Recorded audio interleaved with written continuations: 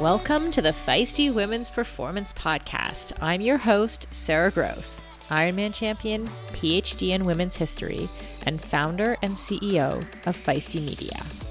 I started this show because I wanted to cut through the BS of diet culture and fitness culture and actually learn from high-achieving women at the top of their game who have figured out how to feel and perform their best at every stage of life.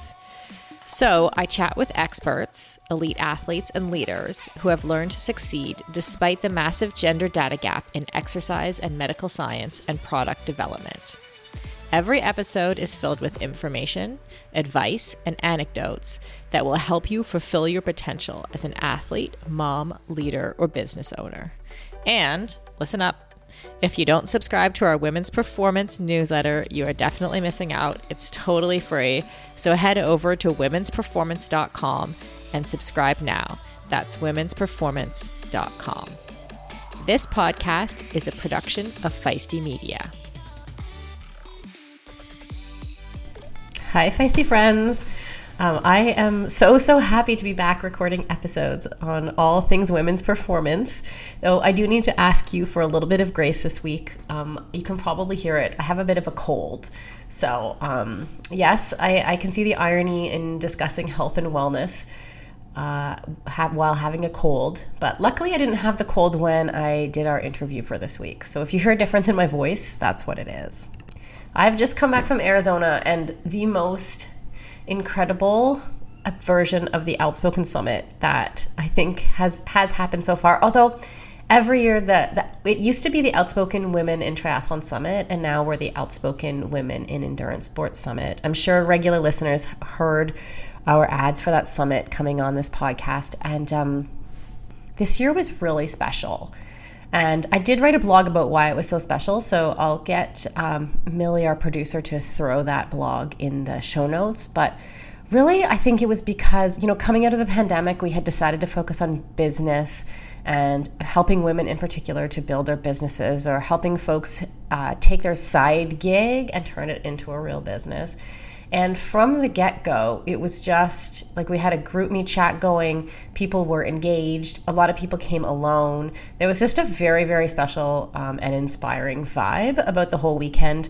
And then as we were on Monday before the event started, Vic Brumfield was announced as the first female CEO of USA Triathlon. So in our small but mighty triathlon world, that was super, super big news. And just everything about the event was really, really special. So I just want to say, I just want to give a shout out to all of the women who were at the Outspoken Women in Endurance Sports Summit last weekend. Thank you for being there. Thank you for being amazing. And for everyone else, I hope to see you next year. So this week's show is pretty special to me. I've always wanted to find a sex expert to come on the show. And whoa, sex expert did we? We basically found the best of the best sex expert. I've always really thought that if we're going to talk about performance and feeling and being our best, that we can't ignore something as central to who we are as humans, as sex and sexual pleasure, and even the relationship between those things and intimacy and our emotional well-being. And then I also think that sex is often portrayed through a male lens, sort of by mainstream TV shows and movies. And so I wanted to have someone on who could help us get to the bottom of a few things for us as women. And get to the bottom we did. So our guest today, Dr. Jessica O'Reilly, is a sex and relationship expert and television personality who travels the globe to promote healthy and deliciously pleasurable sex. One of the most interesting things about Jess, and we got into this in the interview, is that she was working as a high school teacher when she realized that sex education was greatly lacking in schools. And so she decided to go back and do her PhD so she could change the sex education curriculum. Her expertise quickly led to stardom, and you can find her monthly column in Post City or catch her on Tuesday morning on Global TV's The Morning Show, Wednesdays on 102.1 The Edge, and Saturdays on Playboy TV. And for those who have been around Feisty for a while, you may remember a while back on the If We Were Riding podcast, I talked about Or I actually did a deep dive to figure out this thing called a coregasm, which was a feeling I would get in the gym when I would recruit my core during certain exercises. I would sometimes start to feel like I'm going to have an orgasm. So then I was like, is this normal to people? So it was great to have Jess on, and we confirmed that a coregasm is a real thing. And like she said to me, if it's happening to you, it's a real thing. And we talked about female pleasure, the struggle with shame, and how we figure out what we like. I also learned that people who exercise probably do have better sex on average. And Jess confirmed my assumption that emotional intimacy, good sex, and including pleasure in our lives is ultimately connected to better mental and physical health. As a lifelong runner and triathlete turned CrossFitter, I am stoked to announce that the athletic eyewear brand Tifosi Optics has joined us as a partner here at Feisty Media. Tifosi sports glasses hit all the marks for athletes. They're shatterproof polybicarbonate, so the lenses not only reduce glare, but also offer scratch resistance, which I 100% need. They stay in place when you are moving. The hydrophilic rubber nose pads actually get more grippy the more you sweat, so they are secure and don't slide down your face even when you're running in hot conditions. No matter what sport you do, Tifosi has shades for you.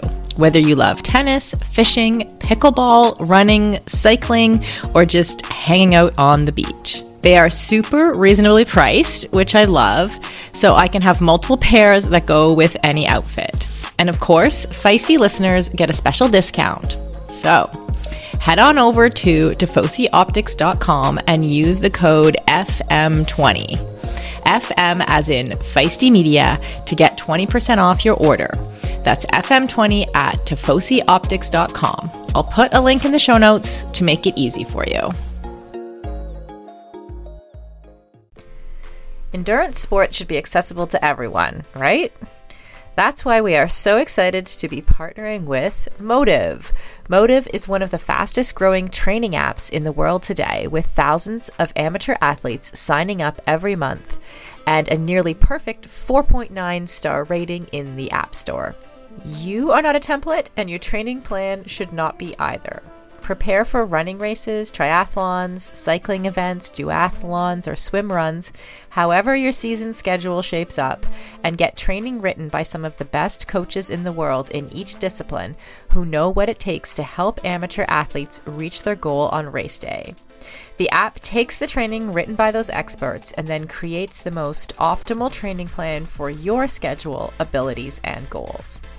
Plus, the training is fully customized to your race schedule, how much you can train each week, your current abilities, and the goals you want to achieve in your race. You can use the app for free as long as you want, or get all the upgraded features from the app for just $19.99 a month. But as a Feisty listener, you can sign up at mymotive.com and use the code Feisty for 2 months of full premium access. That's right, you get 2 months of premium for free. So you quite literally have nothing to lose. So head over to mymotive.com, mymotiv.com, and use the code Feisty, Feisty. And on a personal note, I know the founder of Motive, and he is driven to make triathlon and all endurance sports more accessible for the athletes who care about their performance but who aren't quite ready for a full-time personal coach. If that sounds like you, definitely try the app for 2 months for free.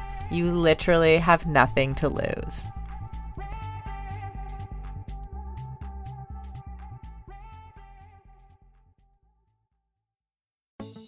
For decades, running shoes have been researched, tested, and designed for men. Brands have relied on the shrink it and pink it approach to sell male shoes to female customers. That's why we are so excited to be working with Hedas. Hedas designs athletic footwear for women that elevates performance, safety, and style. Hedas unlocks the science behind women's biomechanics through dedicated research, creates better shoes for women that support their longevity and performance, and establishes new design standards to promote transparency in a male-biased industry. Hedas have a lower ankle collar to reduce rubbing, a breathable mesh toe box to allow for ventilation and to allow for female toe shape, a special kind of plate in the midsole to keep tired legs going, a narrow heel cup to reduce heel slippage and take the pressure off our Achilles, and a rounded instep to create a snug fit. Hedas has 3 shoe models designed for different sessions: the Alma Cruise for long runs, the Alma Tempo for training days, and the Alma Speed for pushing the pace. I've personally been running in the Alma Cruise and I love them. It's the shoe I always wanted and never knew I needed. The fit is perfect in every way. You can get your own pair of Hedas at hedas.com and use the code feisty20 for 20% off. That's feisty20 at hedas.com, and it will all be in the show notes.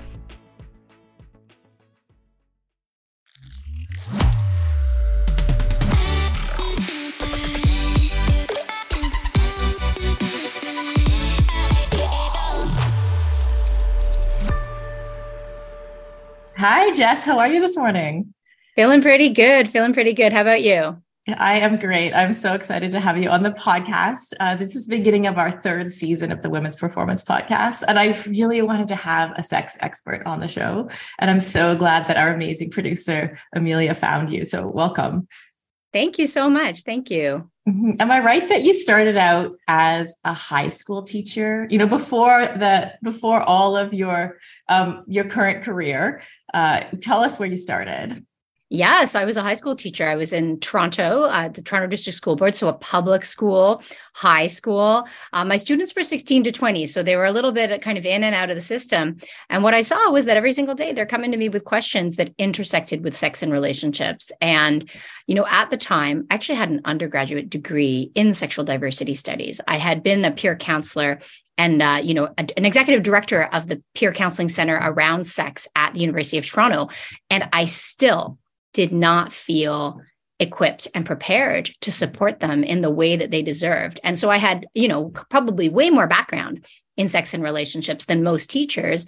And I still couldn't give them what they deserved, which was, accurate information, up-to-date knowledge, information around like the nuance of what sex and relationships means to different people, local resources, community connections, all of those things I kind of had no training in. And so I said, you know what, I've got to go back to school and do some study, do some work, some research around how we can better support teachers so that they can support young people. Because, in places like in North America and Canada, I'm sure it's fairly close in the States, we've got almost every single young person passing through the school system. And it's such an amazing opportunity to provide accurate information and supports and help them to kind of negotiate what sex means to them, whether you're religious or you're atheist, whether you're straight or you're gay, whether you're cis or you're trans or non-binary. We need to have supports for absolutely everyone out there, because it's not about this is, putting a condom on a banana or using lube, Was that your experience in sex ed in school? I think so many of us. Yeah, totally.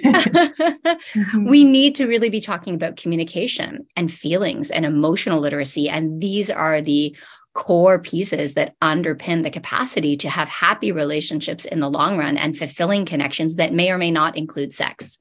I love that. That's so interesting. Okay, I have a couple questions coming out of that. First, so the seed was planted where that you knew that we needed to talk about sex more, or you knew that was something you wanted to be educated in. Where was that first seed? Where do you think you first noticed, hey, wait a second, there's something going on. I don't feel educated on it. I want to find out more. I can't actually remember. I was raised Catholic. I'm Chinese, Jamaican, and Irish, raised in Toronto. And it's not as though my parents were super uptight about things, but, they did give me a couple of kind of cartoon books. Where did I come from? What's happening to me?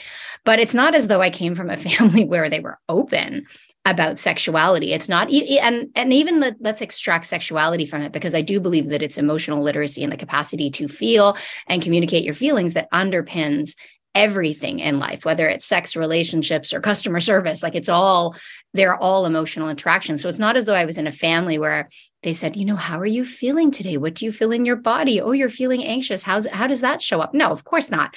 So I don't know exactly where it came from, but I know that it galvanized when the students were coming to me with unplanned pregnancy, when the students were coming to me looking for the Plan B pill, students coming to me in unhealthy relationships, in abusive relationships, in toxic and abusive relationships with parents and siblings, not just intimate relationships. So that was the point, when I was teaching high school, this was 2006, 2007, when I said, I've got to go back to school. And I believe the solution is in the classroom. It's not the solution. Of course, there are many different ways to access positive and comprehensive sexual health education, but I do believe that we can lay the groundwork in the classroom. So I'm talking about starting in kindergarten, making sure that people know how to say, you know what, that doesn't feel good for me. Or when you do that, it makes me feel bad. Like the language of a 5 or 6 year old, if we can lay the groundwork so that those things become normalized, the expression of emotions, boundaries, needs, concerns, fears, and the broad range of experiences humans share. You start that at 5 years old, and then by 7 or 8, they're talking with a little bit more complexity. And then by the time they get into their teen years or their college years, this is so normalized and ingrained in their being that talking about sex and intimacy and relationships becomes an extension of that. But if the very first time you start talking about your boundaries, if the very first time you start kind of exploring past traumas is when you're already in a sexual intimate relationship, that can be hugely challenging. Yeah, that's so interesting. What you're saying is resonating so much with me. Like I think of myself as a young person. I went through puberty early. As a 13-year-old, I had a lot of sexual feelings. I didn't have any way to understand or express them. But also what I was hearing from adults was, oh, like you might be feeling this. And there's honestly not that many adults in my world who I was talking to about this, to be honest. But the message was, oh, but you're not emotionally ready. And so I think what you're saying there is like, if we can figure out that emotional piece from when kids are little and teach them like a good emotional language, then of course we'd be more ready to talk about our boundaries as we get older and go through puberty. Absolutely. And, we have this wealth of evidence showing that comprehensive sex education that acknowledges a range of sexual desires, a range of sexual experiences, that even acknowledges the pleasure that underpins our motivation to be sexual, to explore sexuality. Comprehensive sexual health education does nothing to hasten the onset of sexual activity. There is this fear that if we talk about sex, young people, teens are going to start having sex. But the reality is the drive is there, especially in your teen years. So don't we want to equip them with the knowledge, with the comfort, with the curiosity, with the capacity and the language to explore what this means to them? Not that they have to go out and do everything. In fact, we see the opposite, right? We see that abstinence-only education fails in encouraging young people to actually delay sex if that is the goal. And I'm not saying that's always the goal, but we have to acknowledge that we are sexual beings, that sex is something that's relational, it's social, it's emotional, it's physical. For some people, it's spiritual. It ties into, identity for many people. And it's far more complex than, as we said, like being able to label the ovaries on a diagram or roll a condom onto a banana, because where's the relational piece? Where's the nuanced piece? Where's the nerves? Are we talking about, why am I doing this? Does this align with my values? Where I start for everyone. And of course, it's at an age-appropriate level, and I think it's hugely beneficial to adults as well, is to explore what your sexual values are. What does sex mean to you?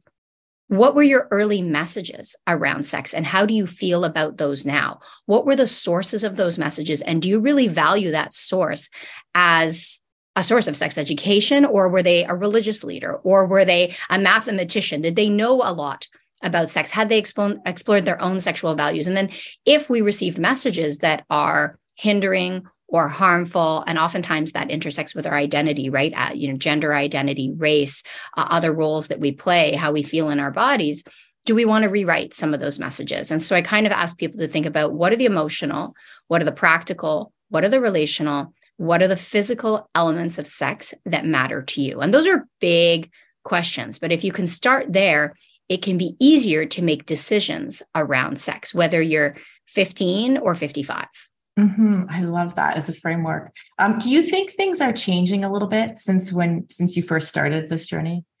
Hugely, hugely changing. So I think that digital media, social media, and the shift from traditional broadcast media to a more accessible form of media, whether it be TikTok or YouTube or Instagram, has definitely precipitated a shift not only in the way we talk about sex, but also in the industry. So, number one, there are more sources of information than ever. And that's a really great thing, but it also can be a challenging thing because there are a lot of incredible educators online. And then there are people who just put information out there that isn't, based in it, that it's based on experience as opposed to perhaps data. Or even not, or even just straight up lies. Straight up lies. Yeah. Yeah, absolutely. That's true. And I don't think it's intentional. I do think that it's their belief. And so we have more information than ever. And that's why young people require more context than ever. The other thing that's shifted, of course, is the access to porn. So in the absence of comprehensive sex education that acknowledges pleasure, we know that the number one source of learning for people of all ages when it comes to sex is porn. And porn is not intended to be educational. It's intended to be entertaining and titillating, and however you feel about it with no judgment at all, that's perfectly fine. But you don't watch, a movie with car chases and think, oh, well, I'm going to drive like that. And you don't watch, Jersey Shore or The Real Housewives and think, okay, so that's how I should communicate with my friends. We do not learn from popular media all these other skills in life, but in the absence of depictions of sex, right? We have no opportunity to see what sex looks and sounds like. We turn to porn. And so I think that's another shift. When I was younger, porn was not as easily accessible. And now young people are encountering it by accident. They're not even looking for it oftentimes, and it's popping up. And so that's why when I really think about what has changed is the necessity of conversations in advance of these various exposures to let young people know, there are things online that are intended for adults that might be upsetting to you. They might be exciting to you. You might be curious about them and you may come across it, but I want you to understand that that is intended for adults. And if you do come across it, let me know, close it and come let me know. And let's talk about how you're feeling. Now that's for young kids. As they get older into their teen years, of course, you cannot control what they watch and what they consume. So I think there's some really important messaging around however you feel about that. That's okay. If however your body reacts, that's fine. These are my feelings around it. You might want to share your values around what porn means to you. Maybe you see it as something adults can use for enhancement. Maybe you see it as problematic, however you see it, but you really need to examine your own values before you put that onto to young people in your life and the shame. But the important message, I think, for older teens is just know that that's not what sex looks like. That's not how most people have sex. Most people actually talk. Most people have interactions. Most people are practicing safer sex. Most people are doing testing. Most people can't, hang from a chandelier like that because they're not, I know, you may be an athlete, but at the same time, porn stars are beyond, they're sexual Olympians. They're sexual Cirque du Soleil performers, right? They're using camera tricks. They are prepping backstage. They're talking about their boundaries before they even get into this scene. So you're only getting the visual medium. So I think those are two important ways it's changed. And then the third I would just say is that the industry has shifted over the last 3 or so years. And I think the last year has been the most significant because now Walmart, Target, CVS, Walgreens, your even big grocery retailers are carrying sexual wellness products. So it used to be that these were toys that you kind of snuck into the back room of a dark shop to get your hands on. And now you can buy a vibrator from Sephora. You can buy them at your big box stores. Saks, which owns their Canadian version, The Bay, carries WeVibe toys. So there's a real shift in terms of normalization. And I think that's a really great thing. Yeah, so interesting. I was thinking of this moment. First of all, I had the same sex education, the condom on banana, and everything was, as you just were describing, and everything was sort of about reproduction and just what that act is, and in my own life, it took a little while to figure out female pleasure, what that looks like, or even how to talk about it once I had figured it out for myself, And then there was a moment a few years ago, my daughter's 12 now, but when she was 8 or 9 years old, we were sitting in the car and we were listening to Cardi B's song WAP. And she said, oh, I was singing along. And she's like, well, mommy, if you knew what the song was about, you wouldn't like it. And I said, really? It's like, we were pulling into park and I was like, okay, this is an opportunity, and I just, I guess I wonder, like, in your experience, do you have, and then obviously the outcome of that story is I have a conversation with my 9-year-old about what Cardi B is singing about there in terms of female pleasure. And I'm wondering if you have, in your experience, do women tend to have certain, I'd say, like, do they come to you with certain issues or challenges that you see? Like, do you see things trending? Yeah, I mean, I think what I was seeing in the beginning, and I still see today, but there's been a bit of a shift, is a lot of shame, right? Shame around pleasure, shame around enjoying yourself. And I think the biggest thing that's been missing from sexual health education is a conversation around pleasure and talking about what it means from the anatomy to the relational side, to the experience itself. Because when we ignore pleasure, we create openings for not just dysfunction, but harm, right? If we live with this dichotomy in straight relationships where pleasure is for men and for women it's secondary, what does that say about consent? What are the messages we're receiving about how we use sex, how sex comes into play in terms of power dynamics on both sides? And so the shame around pleasure is, I don't want to say it's a trend, but it's a theme that I've seen over the years, and we continue to work through, right? It's not like, oh, I'm done with shame today. We all are always dealing with sexual shame because it is a dominant message. Now, I'll say younger people, I think, were raised with a little bit less shame than older people, but that's not true across the board. We have to look at the way it intersects with other elements of our identity, like our body size, like our race, like our skin color, like our ethnicity. Who is entitled to sex? Who is entitled to pleasure? So even when we see popular culture representations of women who are so-called empowered or embrace pleasure, do they look like me, right? Do I see myself represented as a Chinese person? Do I see myself represented as a queer person, right? Who gets to embrace that empowerment or that movement forward? So shame is the big one that we're all working through. And I do think a great way to kind of, again, look at those sources of shame and start to shed shame is to go back to, okay, where do these messages come from? Do I value that source? And how can I rewrite this message in a way that's more meaningful and aligns with my own values? Like just going back to the early messaging. So shame is a big one. And then, there are specific things that I think are a little bit easier to unpack. For example, people who have difficulty with orgasm. Of course, that can be tied to shame, but sometimes it's just a matter of learning about the body and learning what feels good. The data varies, but I think we can say that around a quarter of people with vaginas consistently have an orgasm from penetrative sex alone. So that's that's a small minority, right? That's a minority of us. Whereas we have these expectations that one specific act should lead to this ultimate source of pleasure. But once you learn about the clitoris, once you learn that the clitoris is not just external, but it's also internal, that the bulbs and the legs of the clitoris actually get erections, right? We talk about erections all the time for penises, but every single body can get erections. And the way you learn about your body is through exploration, but also just learning the anatomy, right? So the inner bulbs and the legs of the clitoris, in kind of simple terms, underlie the labia. So rubbing on the outside tends to feel better. And I'm going to plug, I have a podcast as well, the Sex with Dr. Jess podcast. So if folks want to explore any of these topics, whether it's the physical side or the emotional literacy side, or I spend a ton of time just on relational communications, they can go check that out as well on any podcast platform. Yeah, that's so interesting to hear you say that. I remember when I was in university, I had a number of conversations with friends who were all like, I'm not sure if I've had an orgasm. Right. And it's so, and that was so, yeah, it's interesting too. And I was like, I think you're trying the wrong thing. I'm not convinced that like penetrative sex is the way for a woman to have an orgasm. So, and at that time I sort of did a deep dive into some of the studies, but that's just really interesting for me to hear it from your perspective too. Like, do you find that something that is changing? Like, do more people have that information? You know, as a 20-year-old in university now, more likely to know? Yeah, yes, absolutely. Like, even I don't even know how old I was when I learned about the clitoris, but I probably was at least 19 or 20. Like, do you remember learning about the clitoris?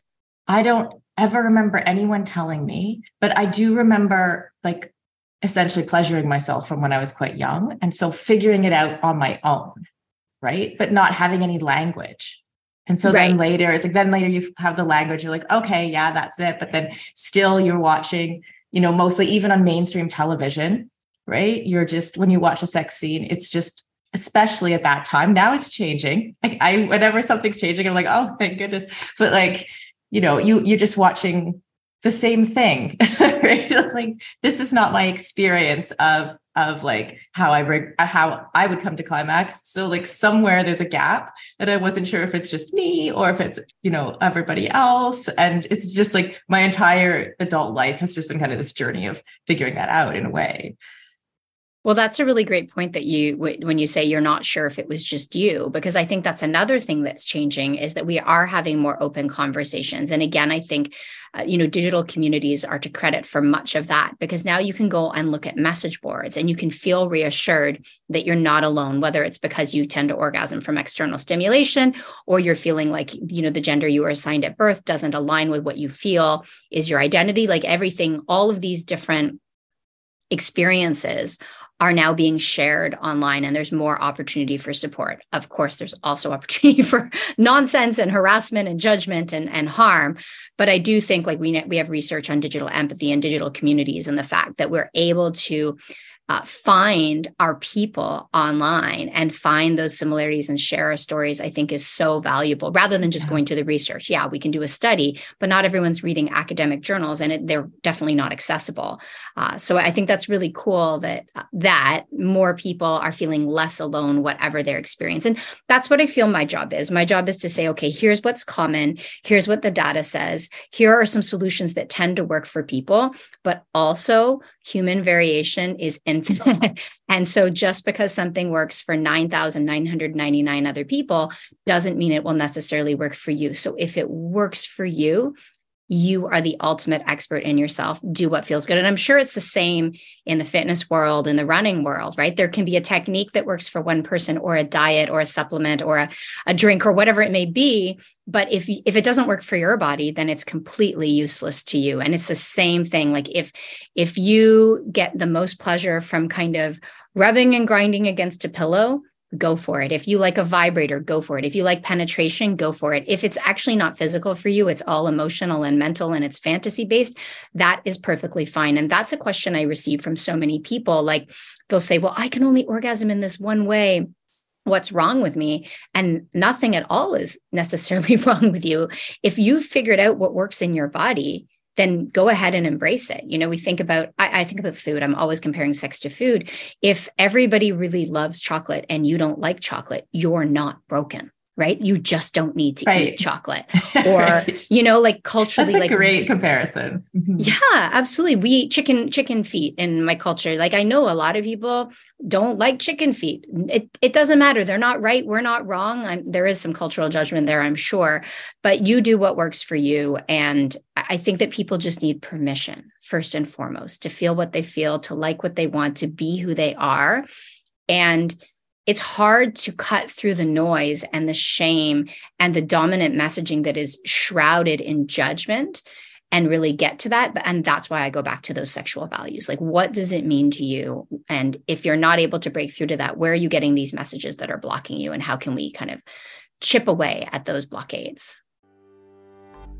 As we head into summer, rest and recovery are critical for improving sports performance, reducing stress, and living a long and healthy life. We should all invest in better sleep. So, think about the thing you lay your head on for 8 hours a night. If it's not exactly right for you, it can lead to needless tossing and turning, or worse, have you waking up with an unrelenting kink in your neck. My new Lagoon pillow has helped me improve my sleep immensely by pairing me with the performance pillow that has everything I need. So I personally was matched with the Otter pillow. Shout out to Team Otter, which I love because it has a gentle cooling effect. And I was able to choose how much stuffing I wanted in it, which is super important to me because I'm doing a decent amount of CrossFit these days and my shoulders are kind of creaky. So having a pillow that is stuffed just to the right height keeps my neck and head in exactly the right position and comfortable for the entire night. And as of fall 2023, Lagoon launched their 100% mulberry silk pillowcases. It's cool to the touch, buttery soft, and great for your skin and hair. You've got to go check out this pillowcase if you want to feel great and look great every morning. Waking up for morning workouts has never felt better. I'm refreshed and pain-free thanks to my Lagoon pillow. To check it out for yourself, go to lagoonsleep.com/performance and take the 2-minute sleep quiz to find your perfect pillow match. And then use the code PERFORMANCE for 15% off your first purchase. That's code PERFORMANCE at lagoonsleep.com/performance, whole 15% off, and the link is in the show notes. You can just click through there.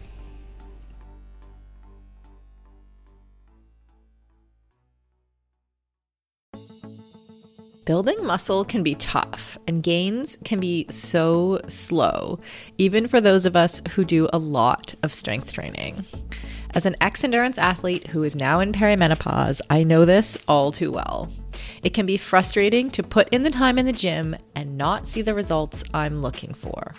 That's why it's super important to take the right supplements at the right time. One of those supplements is essential amino acids, which are needed to trigger muscle protein synthesis. Muscle protein synthesis happens when you eat high-quality protein, like eggs or whey. And by supplementing with additional essential amino acids, you can make sure you are getting the full benefit of your training sessions. Targeted essential amino acid formulas can be up to 4 times more effective than just eating protein. I've been taking amino acids for almost a year, and in combination with eating quality protein and a couple other supplements, I have managed to turn the tides on age-related muscle loss, which starts at 30 for women, by the way, and I have continued to make strength gains as I head towards 50. AminoCo has been a long-time sponsor of Feisty Media and has supported all of our brands and podcasts over the years. I recommend starting with AminoCo Perform, and you can grab some at aminoco.com/performance. If you enter the code PERFORMANCE, you will save 30% and receive a free gift if it is your first purchase. Give it a try and let me know how it goes. That's aminoco.com/performance and use the code PERFORMANCE to save 30%.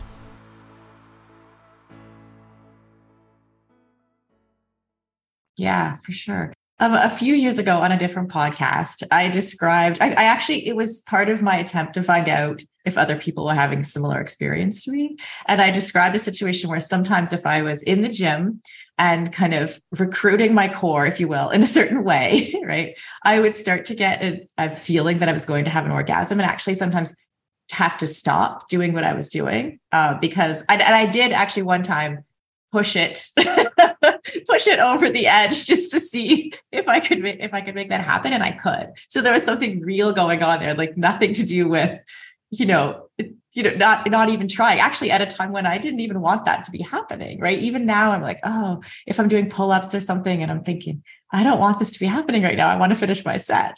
Is the coregasm? Have you heard of that? Is it a thing? Yeah, it's a thing. First of all, it's a thing if you're experiencing it, right? So that's the most important thing, right? If it happened to you, whether you enjoyed it or didn't enjoy it or felt neutral about it, it's a real experience and it's valid. But there's research around coregasms and all the different ways that people are inducing them while they're working out, either accidentally or on purpose. So there's research on people, oftentimes it's when they're doing abdominal exercises, engaging the core. Sometimes it's climbing. Sometimes it's lifting weights. Sometimes, of course, it's like biking or spinning. And it's really interesting because it may be related to the pelvic floor, right? So when you have orgasms, you have these contractions. Like it is. Yeah. You have these contractions in the pelvic floor.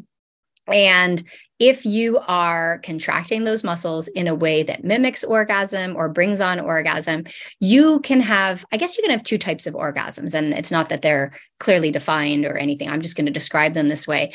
One would be that you have the contractions that you are used to having during orgasm, but you don't have the rush of pleasure with that, intense release, right? So you're having the kind of, I would say, the physiological sensations of orgasms without the mental. Right. Mm-hmm. So there's like this release that's muscular, but you don't feel the same kind of erotic tension release. Or you could have the full shebang where you have the orgasmic contractions, plus you have those feelings of orgasm. I would be surprised if it's as exciting as when you're having sex where you're letting yourself go and you're getting into a fantasy and you're kind of enjoying and embracing the moment. But I wouldn't be alarmed if it happens. It's not as though you have to let out screams and yells. That's the other thing that comes from porn. And when it goes back to your friends in college, not knowing if they've had an orgasm, again, in the absence of comprehensive sex education, we think that our orgasms should look and sound like they do in porn. And I call them like porngasms, with the chimpanzees going like, and they're like making so much noise. But for many of us, an orgasm is quiet. It's a big, huge exhale. Sometimes they can be loud for some people, but everybody's different. And so it's not as though people are screaming and yelling and, squealing in the gym necessarily. Yeah. Are there different types of orgasms? I mean, the answer to that's yes, obviously, but how would you define different types? Yeah, so that's a great question. So I do believe there are different types, but I think it can be very difficult to differentiate between each of the orgasms. So when I think about a type of orgasm, I think about the source, usually physical, but it doesn't have to be, of stimulation that is leading to orgasm. So in your pelvic region, you have multiple nerve endings, right? So you have the pelvic nerve, the pudendal nerve, the hypogastric nerve. We believe you have deep extensions of the vagus nerve. So what does that mean? That means that there are different nerve pathways that can potentially communicate pleasure to the brain to bring on orgasm. So if you are stimulating, for example, the external clitoris, you've got one nerve pathway communicating to the brain. If you are internal and curling up toward the tummy wall and stimulating that kind of G-spot or G-zone area, you've got a different nerve pathway communicating pleasure to the brain. If you're playing with the nipples, if you're playing with the prostate, if you're playing with the perineum, whatever it is, there are different nerve pathways. Having said that, they're in very close proximity. So right. Unless you've got a very pinpointed object stimulating one area, it can be difficult to differentiate. And I don't think it's important to differentiate. So, we'll talk about clitoral orgasms, G-spot orgasms, vaginal orgasms, anal orgasms, nipple orgasms, blended orgasms. Cool. You can do all those things and explore all those things. But what I don't want is for people to feel as though, oh, here's the checklist. I've had all of them. Right.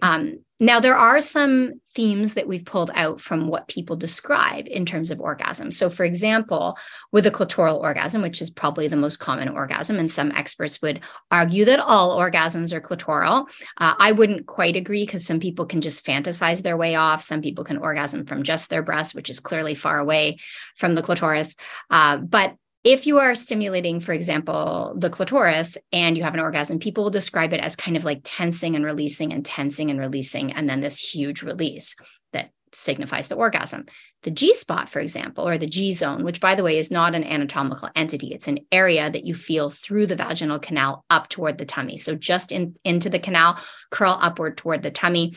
And the G-zone is sort of part of the urethral sponge, which is sandwiched between the vaginal canal and the bladder. You don't have to memorize all this, but you curl in. People who have orgasms from that area will often describe it as almost the opposite of a clitoral orgasm, because it feels like you're bearing down, like you're pushing something out of your vagina. And people will say that it also feels more full-bodied. And we believe that that has to do with deep extensions of the vagus nerve. And because the vagus nerve wanders throughout the body, it creates this more full-bodied sensation. We hear the same thing for people with prostates, that it feels more full-bodied than an orgasm that is only focused on the penis. Again, I'm always a little reticent to get into the details of this, because then I find people are like, oh, I got to go find that orgasm. I got to get that full body. Listen, do what feels good in your body. Try the techniques. You can go on my podcast. We have a few on the G-spot orgasm and squirter orgasms, which is a whole other conversation, and the prostate orgasms. Please go try all the techniques, but don't get hung up on a result. Just enjoy them. If it feels good, do it. And if it doesn't feel good, stop. Mm-hmm. I love that. Okay. I'd like to talk bigger picture a little bit, and what's, is there a connection between, or have you found in your practice there's a connection between, first of all, people who have, or women who have a lot of sexual pleasure in their life and overall well-being? And then same question, I think, with an intimate sexual relationship and overall well-being. Yeah, absolutely. So we know that the frequency of sex is tied to frequency of exercise. We know that when you feel more comfortable, when you exercise, you feel more comfortable in your body, more confident in your body, and those things are tied to pleasure and orgasm. We know that just physical exercise, physical activity makes you feel more connected, more grounded. It has the capacity to support mindfulness, especially when it's not just outcome focused, right? When you're exercising for the pleasure of it. We know that there are chemical responses that align between sexual response and exercise, right? That release of endorphins, the flood of adrenaline, norepinephrine. We know that, that high that you can get from oxytocin, we experience also during sex. So oxytocin levels double right before orgasm, and it can have this palliative, relaxing effect on the body. So there are so many parallels between movement, exercise, fitness, and sex and pleasure. In terms of relationships, there is research in this area around, for example, like if you work out with a partner, or if you have fitness goals and your partner is sharing similar fitness goals or just sharing their own fitness goals, you're more likely to follow through. I think there was research on couples working out together also having more frequent sex. And I don't want to overstate the value of frequency, right? Like it's not like, oh, more sex, the better. I would be more focused on quality, but most people are concerned about frequency, mostly because I think so many of us feel we just don't have the time, or we're not making the time. That's another huge piece. I always tell people, if you can make time for fitness, you can make time for intimacy. And that doesn't have to be just sex, because intimacy is so many different things. It could be a deep conversation. It could be acts of kindness. It could be just simply feeling supported when you're, in a moment of need. It could be just, hanging out together and enjoying one another's company, developing trust, doing something new and exciting together. And sex fits in with all of those things, right? When you're willing to try new things, I do find that athletes oftentimes are willing to push their comfort zone and just push a little bit harder and do things that don't feel particularly comfortable in the moment. Now, I'm not saying doing anything that you don't want to do. I'm not suggesting you pressure anybody into anything, but that practice of pushing your comfort zone goes such a long way in relationships. The willingness to have uncomfortable conversations, to talk about topics that make you squirm a little, whether you're talking about frequency and the fact that maybe you're not having as much sex as you would like to, instead of allowing it to be the elephant in the room. Or maybe you're talking about your fantasies, even if they don't align with your real life values. The willingness to push through and have those uncomfortable conversations, I think, is well aligned with folks who are willing to push their comfort zones when it comes to fitness. Right. And then, I watched your TED Talk yesterday about, I think it's monogamish. Mm-hmm. Is that what mm-hmm. the term was? Yeah. So interesting, like just to hear you talk about exploring that in-between zone between actually having an open relationship, but then actually talking about like your fantasies, or maybe in relation to another person. How would someone sort of start that journey? How do you help couples do that? So I'm going to go back to some fundamentals around sexual communication. And Sure. I always start with the 3 F's: feelings, frequency, and fantasy. Those are kind of the 3 topics that I think are important to talk about. And the most important one is feelings. And so I would suggest that you talk about your core erotic feeling and your elevated erotic feelings. Your core erotic feeling is the feeling that you require in order to potentially get in the mood for sex. And everybody's is different. So do you need to feel relaxed? Do you need to feel loved? Do you need to feel sexy? Do you need to feel powerful? Do you need to feel confident? What is yours? And that's a big topic, of course, to explore. Mm-hmm. And then once you've talked about that, you can talk about your elevated erotic feelings, which are the feelings that make sex really exciting. Because, I've written books on sexual technique. I have video courses on how to touch your partner, how to give a good blowjob, how to go down on your partner, how to give them multiple orgasms. But honestly, and I do that because it's helpful to people, it boosts their confidence. But honestly, what's far more important than mm-hmm. any technique is how you make your partner feel and how they're willing to make themselves feel. Because what makes sex exciting is not like a tighter blowjob or a deeper blowjob or a better stimulation around the head of the clitoris. What makes sex exciting is the emotional element, right? Like that, oftentimes your core erotic feeling is rooted in a feeling of safety and validation, and your elevated erotic feelings are often rooted in subversion and risk. Because if you have the core where you feel safe and loved and respected and cared for, that's when you can go and play with emotions like fear and risk and jealousy and threat that make most of us very excited. And when I think about, athletes who love to push themselves, those of us who love kind of adrenaline inducing activities, the same thing goes in bed when it comes to sex. If you can do things that feel uncomfortable, but are safe, right? I call it the roller coaster rule. You want to fly through the air at 600 miles an hour. So your old reptilian brain believes you're about to die, but you also want to know that roller coaster is safer than any highway you're taking on a daily basis. So I start with core erotic feeling and elevated erotic feelings, because once you go there, that's when you can start to talk about other things. Like I'll say a really common fantasy is to have a threesome. Are most people having threesomes? Obviously not, because they want to protect their relationship and they don't feel that they'd be comfortable, or because they don't have access to a third person, or because they have, fear around various risks associated with threesomes. Some people are having them, and that's perfectly fine as well. But most people seem to ask me about threesomes these days. There's no group that I work with anywhere in the world who's not curious about threesomes. It's like the number one fantasy that comes up, but most people are not having them. And so if you can talk about the feelings you associate with that fantasy, maybe you just want to feel overwhelmed with pleasure physically. Maybe you want to feel irresistible. Maybe you want the power of knowing two people want to service you. Like, what are the feelings that underlie your desire? That's when we can start talking about almost everything. Now, when we talk about monogamish, so that TED Talk is so old now.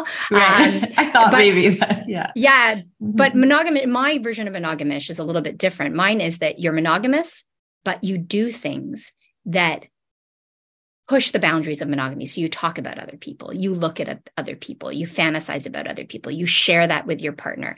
Maybe like within a safe, consensual space, you're flirting with someone else, not leading them on, but just having a good time. And there's some cultures that are just naturally more flirtatious, like North Americans, Canadians we're kind of prude about that stuff, right? Yes, that's true.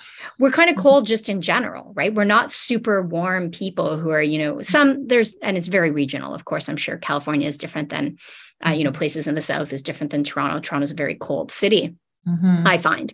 So if you can get into feelings, talk about your feelings, talk about frequency, and start talking about your fantasies, that's when you can have exciting, loving, passionate, romantic, but monogamous relationships for a lifetime. Like if you expect to just be excited by a monogamous partner for 5, 10, 15, 50 years, just by the mere presence of their being there because you love each other, it's not particularly realistic. I'm not saying you can't enjoy sex and that it can't be physically good, but if you really want that passion, if you really want the excitement and the thrill that you experienced in the beginning, we need to create space for risk. And I would say that is the number one thing that folks are missing in relationships, even if you're happy, even if you get along, even if you're very loving. Sex tends to fall off because it's just not as exciting because you've done it a gazillion times. And it's not that you're not attracted to the person. It's not that they aren't lovely to have sex with. It's not that they're lacking in any skill, but we just lack the passion, and we lack the passion because we know them too much, right? And so you have to create space for risk. And that's where I think the 3 F's conversations they're good places to start. And again, if you want to explore like the core erotic feeling or the elevated erotic feeling, we have podcasts on each of those where we flesh it out and share. I think in one of them, we kind of share a case study, because oftentimes my core erotic feeling is different than my partner's core erotic feeling. So I assume that they want to feel what I feel, and they assume that I want to feel what they feel. And there's a miscommunication. We have to work that out.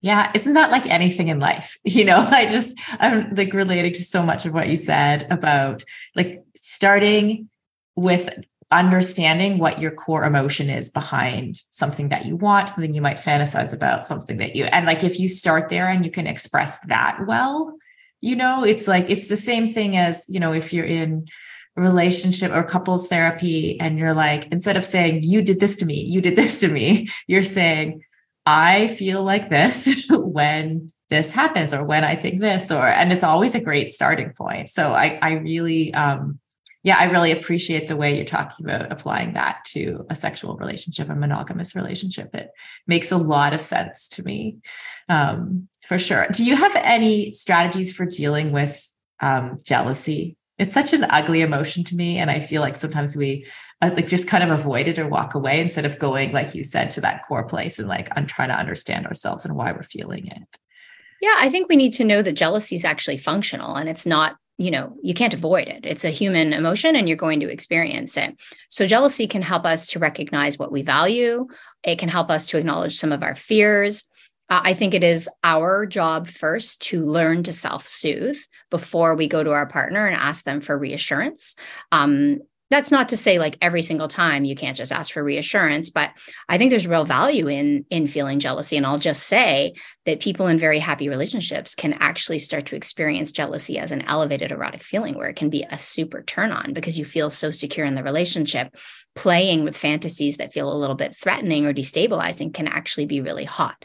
But to go back to the question, anytime you feel something, I think it's important to, number one, name it, to say, I feel jealous. Because most of us, when we feel jealous, we attack, we withdraw, we criticize, we make it not about our feeling, we make it about other people, right? So I'll take a really specific example. Like I see my partner talking to someone and I feel threatened for some reason or another.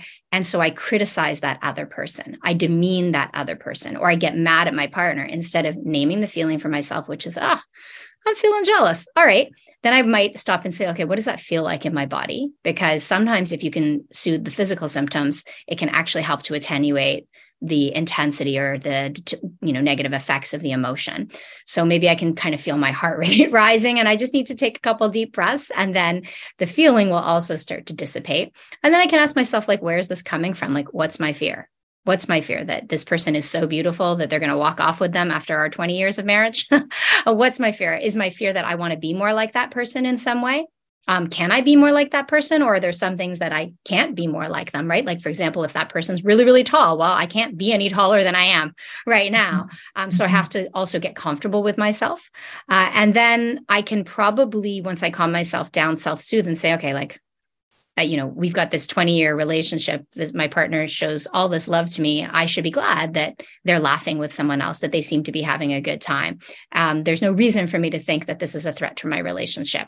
And then if that doesn't work, I might go to them and say like, oh, tell me I have nothing to worry about. Do you know what I mean? Rather than you were doing this or blah, you seem to be having a good time, right? Some sort of passive aggression instead of saying like, oh, that person is like really beautiful, and then, or I could say, tell me I'm beautiful or whatever it is we're looking for. I'm using a very kind of superficial example because it's not always about beauty, but I think that's a really straightforward one.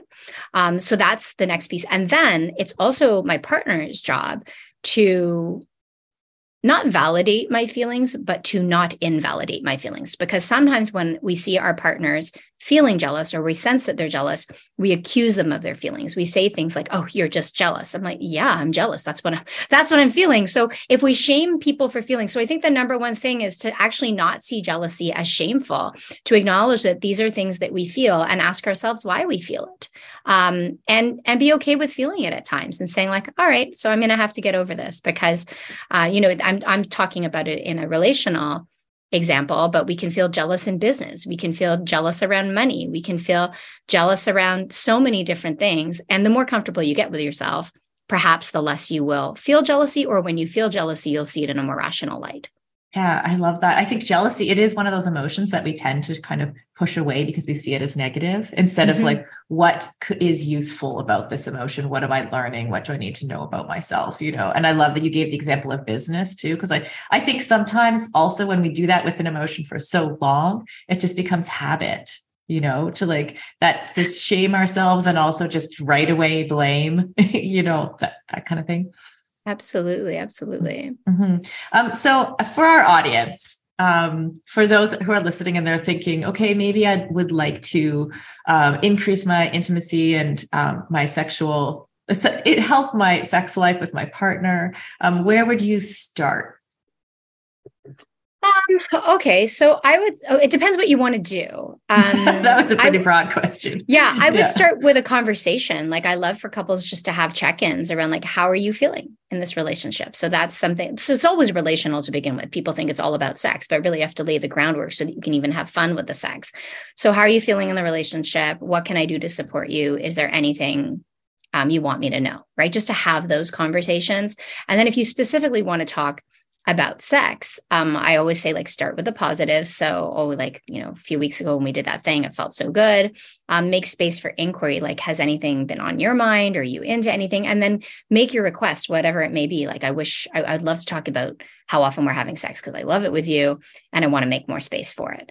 Or maybe you want to try something new, like a toy, like, oh, I listened to this podcast and she was talking about this couples vibrator. Is that something you'd want to kind of shop with me for? But if you can start with a positive, make space for inquiry, and then make a request, I think it can be a good formula to follow. And these things become natural. It doesn't have to sound so formulaic or clinical. But I think the real issue when it comes to intimacy and sex and any topic that we feel intimidated around is that we wait until we're really upset and then we're critical or we complain, as opposed to making requests. We're like, oh, we haven't done it in X weeks or X days or whatever. And that usually, a natural response to that for many people is to withdraw or accuse or get upset or self-shame. But if we can normalize conversations around sex so that we're talking about it not only when there's some sort of perceived deficit, then we talk about it the way we talk about food, right? Like we look at, for example, if you're coming to my house, I want to know if you have any dietary restrictions. I want to know if you eat spicy food. I want to know what you're into. And we don't have those conversations around sex. We expect our partners to just be intuitive. And sex is a learned skill. It's not something you're born good at.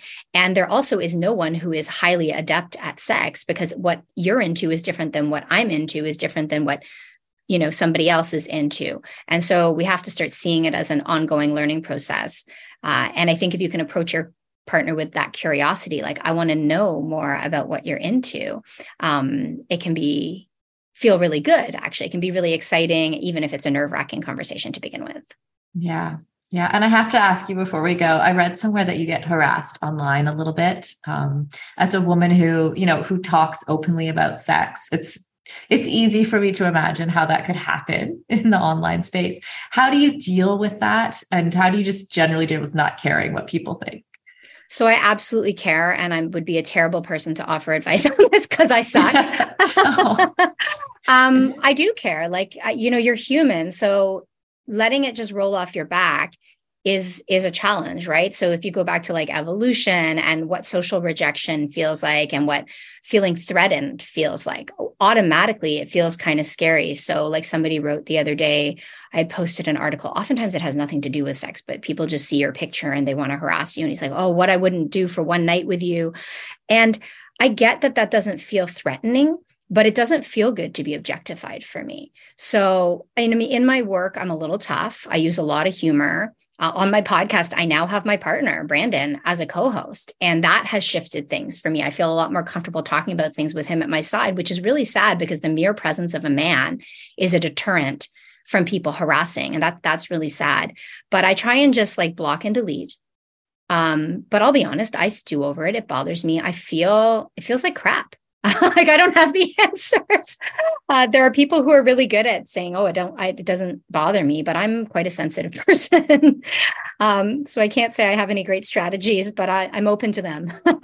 Yeah, I hear you. And like hearing you say that, I'm so grateful for someone like you who's been willing to, like, first of all, get the education and learn all about these things, seeing the void that we all, like I felt like I just grew up in a great big void of information about sex. And like I talked about female pleasure and that I had to figure it out for myself. And now I can see that my daughter is growing up in a different environment. Right. Amazing. Because you're breaking those generational norms. That is like a gift to the world. Right. And not just with me, but with, in the culture in general, and that's really largely due to people like you who have been willing to talk about these things. And I think it's so important for women, especially, to talk about these things because so much of the conversation is dominated by male pleasure and a male viewpoint on the world. So I I'm very grateful and thank you. And I'm sorry that you have to put up with that shit.